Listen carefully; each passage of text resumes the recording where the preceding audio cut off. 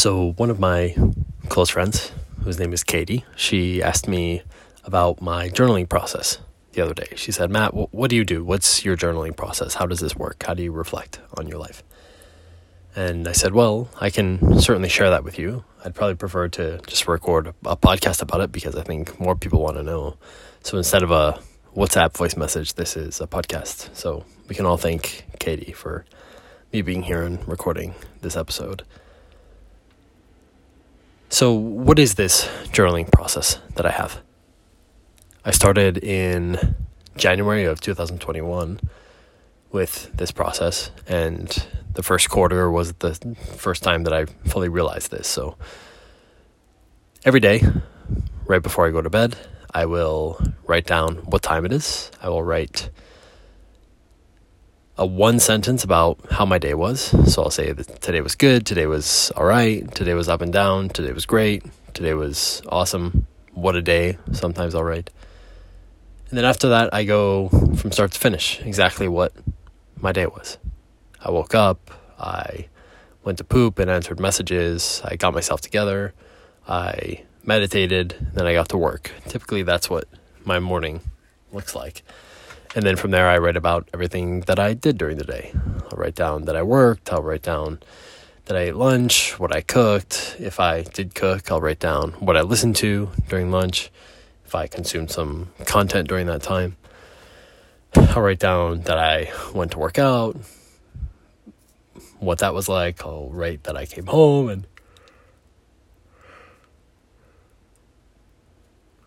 excuse me, I'm quite tired this evening. I'll write down that I came home, and then I will share what I did for dinner, whether I listened to more content at that time, write about whatever conversations I had, whatever came up during that time, then typically get ready for bed, and then now I'm here writing this. And I do that every day before I go to bed, and every 90 days, I go back through everything that I wrote over that quarter of the year. And I pull out the key takeaways from that. And those key takeaways are usually about one sentence. Just to summarize, what am I learning from life? What am I learning from this? And just one quick point. And usually I have about a page or two of these takeaways. So I can be somewhere between 20 and 40 sometimes if I get carried away and learn a lot of things in the course of 3 months.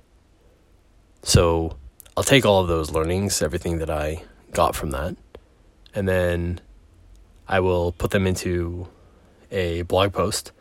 So I'll use each of those sentences as like a header.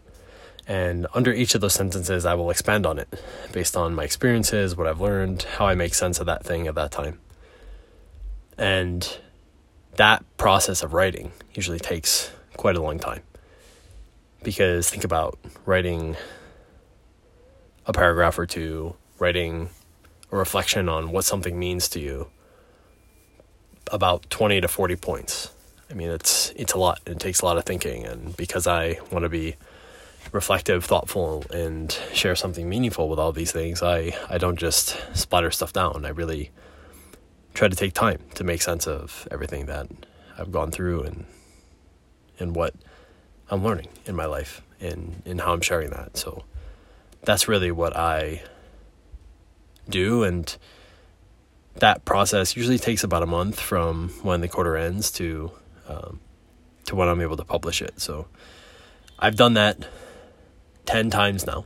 So quarter 1, quarter 2, quarter 3, quarter 4 of 2021, same thing 2022, and now quarter 1, quarter 2 are done in 2023, and I am currently working on quarter 3, 2023. And this process has been so eye-opening. Right now, I've written more than 1,000 days in a row of my reflections and what my everyday life looks like. It's over 5 journals at this point. It's really cool to go back and to do this exercise. Although every day is not extremely eventful, although every day doesn't bring some incredible learning, some incredible insight, there's certainly plenty that comes up over the course of 3 months that one takes away from life, that one is learning. whether it be from a conversation, a piece of content you consume, an observation out in the world, some random reflection that comes to mind. There's so many things that can come up in our lives, and writing about them every day has been a great way to understand that. Each day, I have the opportunity to make sense of my world, to make sense of what is happening in my life. And I think a day is enough where we can really juice it down, break it down, and make sense of what's happening. I think that that's really important to do, and to have that short interval in which we do it. 1 week, I can tell you from experience, a lot happens in 1 week. We think about a lot of things in 1 week. We learn a lot of things in 1 week. There have been weeks in my life where I've had, 8 or 9 takeaways that have gone into my quarterly review article. And that's a lot to learn. That's a lot to go through. It's a lot to make sense of.